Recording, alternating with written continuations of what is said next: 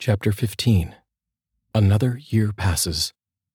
148 Festive Lane, Christmas Eve, 1 year later, 6 p.m. Chime, chime, chime, chime, chime, chime. The grandfather clock announced that it was once again 6 p.m. on Christmas Eve, exactly 1 year later. David ran to the front door and swung it open. "Merry Christmas, David!" yelled a group of 8 people. "Merry Christmas!" David shouted back to the people entering the house. The first to arrive this second year of Christmas were Michael's parents, his brother Billy, Arianna's parents, Uncle Wally and his wife, who now joined him, and Dennis Kowalski from down the block. "Mom, Dad, Billy," Michael said as he came to the door from the kitchen. "Merry Christmas and welcome back. God, it's good to see you." Uncle Wally, being the proverbial wise guy, said, "God, yes, I am mistaken for him frequently, but no, it's just me, Michael, just old Uncle Wally and my lovely wife, Louise." "Aunt Louise, sorry to hear of your passing, but we're glad you are here with us. Come on in." As Wally took off his coat and handed it to Michael, Michael asked in a hushed voice, "So, how's Aunt Lucy taking the arrival of your wife, Uncle Wally?" "Michael, she was agitated at first. I thought she was going to kill me, but then I realized, too late, I'm already dead." Michael just laughed. "You will never change, Uncle Wally." As Arianna entered the foyer, she greeted her parents. "Mom, Dad, Merry Christmas." "Merry Christmas, honey," responded Art and Marie. They hugged their daughter, and as she looked over her father's shoulder, she saw Denny Kowalski. Her eyes opened wide. "Who is that guy? Why is he here? We have seen him numerous times during the year, so he must be human. How can he be here when you are all here? I thought that was against the rules." Before anyone could answer, Martha stepped up and said, "Merry Christmas, children." "Martha, Merry Christmas to you," answered back Arianna. "Maybe I can answer your questions, Arianna," Martha said. Martha gave David her coat, as well as a pat on the head. As she walked into the dining room, grabbing hold of Michael's arm, she motioned for the rest of the group to follow her. The doorbell continued to ring, but David was stationed at the door, greeting people as they arrived. Martha sat at the dining room table and asked that the others be seated. "You too, Dennis, please have a seat," she requested. Dennis seemed as confused as the rest of the people, but nonetheless took a seat at the table. "Arianna asked some straightforward questions, and I am the only one that can answer them correctly and just as directly. What I am about to say may come as a bit of a shock to some of you here, but trust me, it is a pleasant shock. Last year was the first year of this glorious family reunion. Cousins, uncles, aunts, parents, brothers, and sisters, all united under one roof. This roof for a 24-hour Christmas celebration. Among the guests was Mr. Kowalski. I was surprised that no one noticed him sooner, but that is neither here nor there," Martha said. "I remembered talking with you for a good part of the evening last year. You were a delightful young man," said Marie, Arianna's mother. Martha said, "Yes, you and Art talked to Dennis for several hours. You got along very well from what I recall. Well, there is a reason for that. It is the same reason why Dennis is here in the first place. Dennis is not a ghost. He is a living and breathing human being 365 days a year. Ironically, he lives right down the block from Michael and Arianna. As I stated last year, no one, unless they are family or friends of Michael and Arianna, is allowed in this house during these 24 hours. Friends must be deceased, but the family can attend regardless of their state of being. This is why the Stevens from next door are not allowed to join us. They are Michael and Arianna's friends, but they are very much alive." "But Dennis is not a family or a friend. No offense, Dennis. How is it that he is here?" Michael asked. "But Dennis is family, Michael.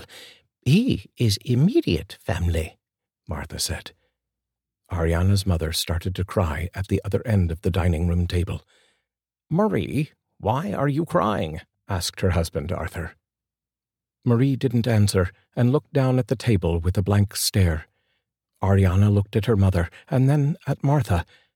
"What is going on here? Who is Dennis?" she asked. He is your brother, Arianna, Martha answered. "My brother? I don't have a brother. I was an only child," Arianna stated irrefutably. Dennis was as surprised by Martha's statement as Arianna. He spoke up as well. "No, I can't be her brother. My parents live in California. I, too, am an only child." The parents you call your father and mother do live in California, Dennis. However, they are your adoptive parents. Marie gave birth to you 44 years ago. She and Arthur were not married at the time. Arthur joined the armed services, never knowing that he had left behind a pregnant girlfriend. Marie only received one letter from Arthur in 6 months and concluded that their romance was over. She didn't have the heart to tell him that she was expecting their child. Arthur had written numerous times, but the mail delivery system at the time was considerably lacking, especially with overseas correspondence. Marie put the baby boy up for adoption. At birth, he was taken from her, and she never saw him again until last year, Martha said. The dining room went silent. Only the faint greetings of guests arriving at the front door could be heard. "Dennis, these are your biological parents, Arthur and Marie Campbell. Art and Marie, this is your son, Dennis. Arianna, this is your brother," Martha said. "I can't believe this. I had a son, and you never told me," said Arthur as he stood and looked down at his wife. "I didn't think you loved me then. I didn't want you to feel trapped. I wanted you to love me for me, not because of the baby," she replied while weeping. "But I do love you for you," he snapped back. "But I didn't know that then. You were thousands of miles away. I never got your letters. I thought we were finished," she cried. Arianna stood and walked over to Dennis. She placed the palm of her hand along his face and caressed it softly. "Welcome to the family, Dennis," she said.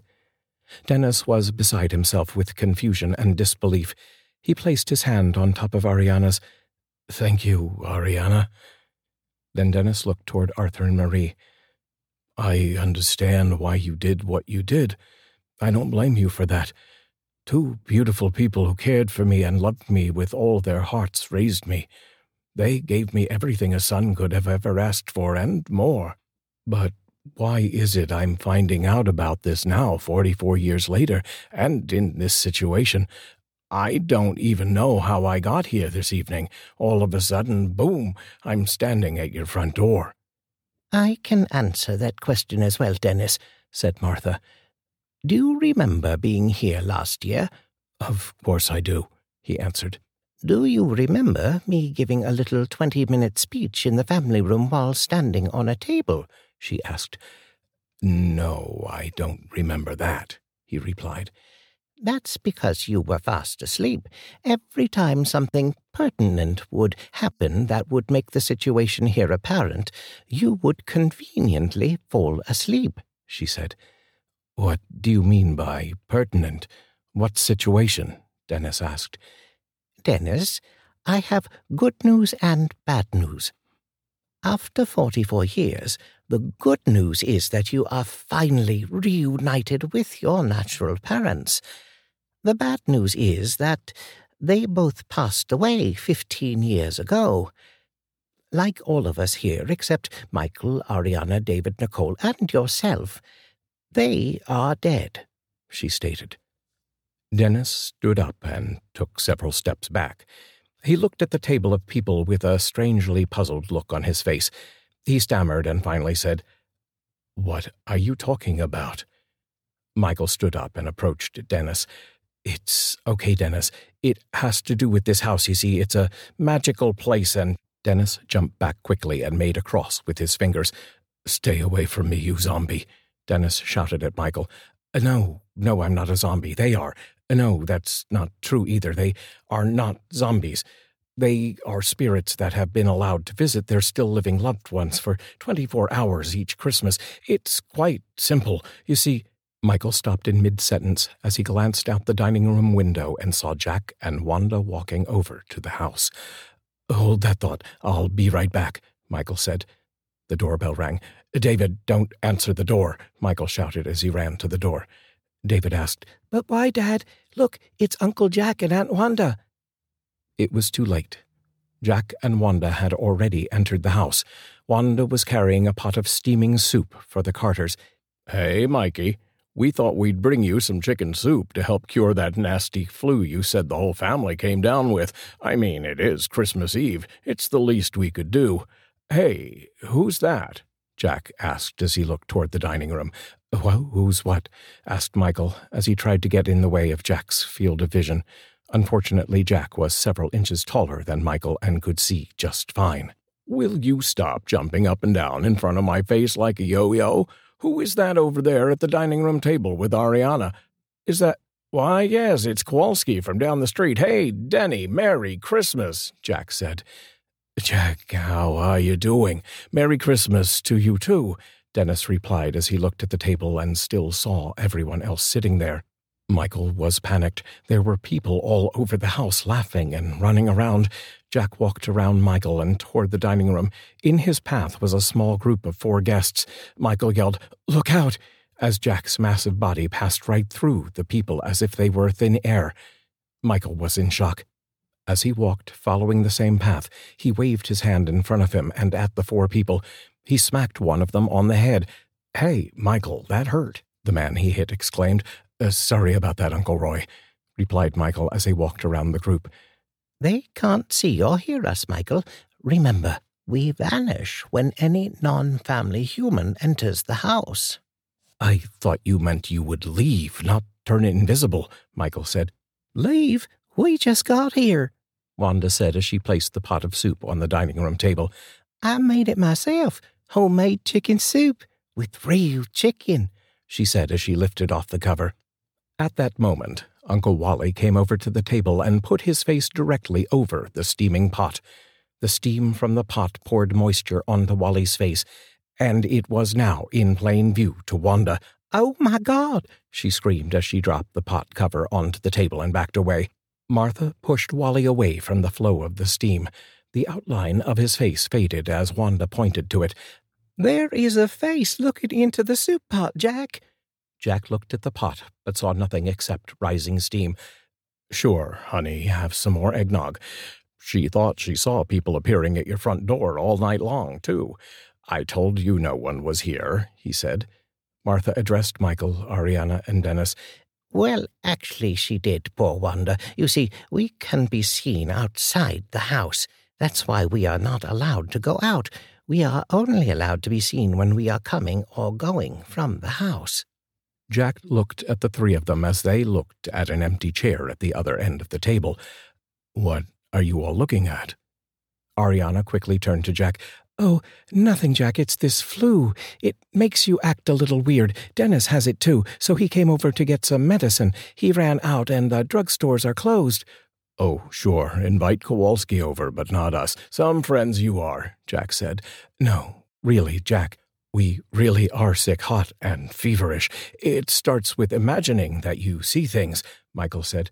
"Yes, seeing things, just like Wanda experienced. Maybe you better get her out of here before she gets any worse," Dennis added. Jack seemed a bit perplexed.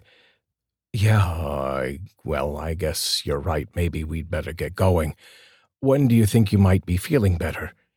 Arianna and Michael quickly answered simultaneously. "About 6 tomorrow." Jack looked at them strangely. "Okay, then, maybe I'll come by tomorrow night." "Why not call first, Jack? That way you can make sure the coast is clear. I mean, clear of germs. You know what I'm saying," Arianna said nervously as she stood up and tried to pull Jack toward the front door. Jack nodded his head with hesitation as he took Wanda by the arm and followed Arianna's tug back toward the foyer. Well, if you need anything, just call, okay? He asked. Will do, Jack. Thanks so much for the soup, Wanda. Take care now. See you tomorrow. Merry Christmas, Arianna said as she pushed them out the front door and closed it behind them. As Jack and Wanda stood on the front step, 4 guests were coming up the walk. Jack was still looking at the door, puzzled by Arianna and Michael's behavior, but Wanda, looking straight ahead, saw the people at the same time they saw her. The people quickly turned around and scattered into the darkness. Jack, look! People are running! She screamed. Jack turned around, but it was too late. The people managed to move back to the edge of darkness, where they vanished into the night.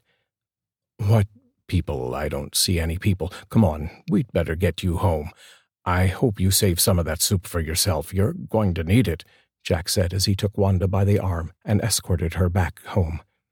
Inside the Carter residence, Dennis was utterly bewildered. I need a drink, he stated. Dennis, just sit. I need one too. I'll be right back, Arianna said as she excused herself and went into the kitchen. Michael walked back into the dining room after watching out the side window to ensure that Jack and Wanda returned to their house. Boy, that was a close one. Why didn't you tell us that you could turn invisible? That was very awkward, Martha, he said. I never said we would vanish and leave, Michael. Sorry you misunderstood, Michael. Dennis was still in disbelief as Arianna handed him a double scotch. I hope scotch is okay, Dennis, she asked. I don't know. I don't drink, replied Dennis as he took a large gulp of the drink. Oh, my, said Martha as she watched Dennis gag on his swallow. What are you people trying to do? Kill me too? What's in this drink? Paint thinner? Dennis regained his composure. So, what is going on here? Can someone tell me the whole story, please? Michael sat down next to Dennis and started to explain. As he told the story, the others at the table also added comments. Dennis was listening intently and trying to believe the far-fetched tale. Unlike Michael and Arianna, Dennis had no other deceased relatives or friends at the party. He had no proof to convince himself. As far as he knew, this was just one big practical joke. Michael finished the story with, and they leave at 6 p.m. tomorrow and don't return until next Christmas. I don't know, Michael. This sounds pretty unbelievable to me. How do I know these are my birth parents? I didn't even know I was adopted, Dennis asked. Martha spoke up. Dennis, you have been fortunate and have not lost a single loved one in your lifetime. But do you remember a pet you had as a boy, a dog named Lucky? Yes, a miniature schnauzer. He was with me for 20 years. I got him as a puppy one Christmas when I was 10 years old. He died when I was 30. Oh, he was a great little dog, Dennis said. The doorbell rang. David answered the door, but there was no one there. He opened the storm door to look out again, and a small salt-and-pepper-colored dog came running into the house barking. The dog ran into the dining room and leaped into midair, landing on Denny's lap. Oh, my God, it's Lucky. Lucky, hi, boy. Good dog, Lucky. I can't believe this is happening, Dennis shouted. Yes, it's Lucky, Dennis. He will stay here with you until tomorrow at 6, as will your loving parents, Arthur and Marie. And, by the way, unlike the human spirits here, Lucky is allowed to go outside, if you know what I mean. Lucky barked at Martha as if to agree with her statement. Dennis was now convinced and placed Lucky on the floor. He walked over to Art and Marie and hugged them both. Arianna joined in with the hug, and the dining room was again filled with love and family. Arthur apologized to Marie for getting upset. She apologized for never saying anything to him after all these years. They sat with Dennis and talked for hours. Arianna joined the conversation every so often, but figured she could see Dennis any time, but her parents could not. The evening progressed as usual. The guests were laughing, drinking, dancing, and listening to music. The trays of food were starting to disappear slowly. Michael and Arianna made the rounds with all of their long-lost friends and family. They enjoyed this Christmas even more than the one last year. They knew what to expect this Christmas Eve. Even though Dennis was sprung on them as a surprise they did not anticipate, they still handled the celebration with style and grace. Nicole was now walking, and as she passed another great-aunt or uncle, she would be swept up and snuggled repeatedly. She giggled as she was lamented with affection. David was a year older and had made significant strides with his guitar playing. He was upstairs with his Uncle Billy jamming away. All in all, it was a delightful Christmas once again.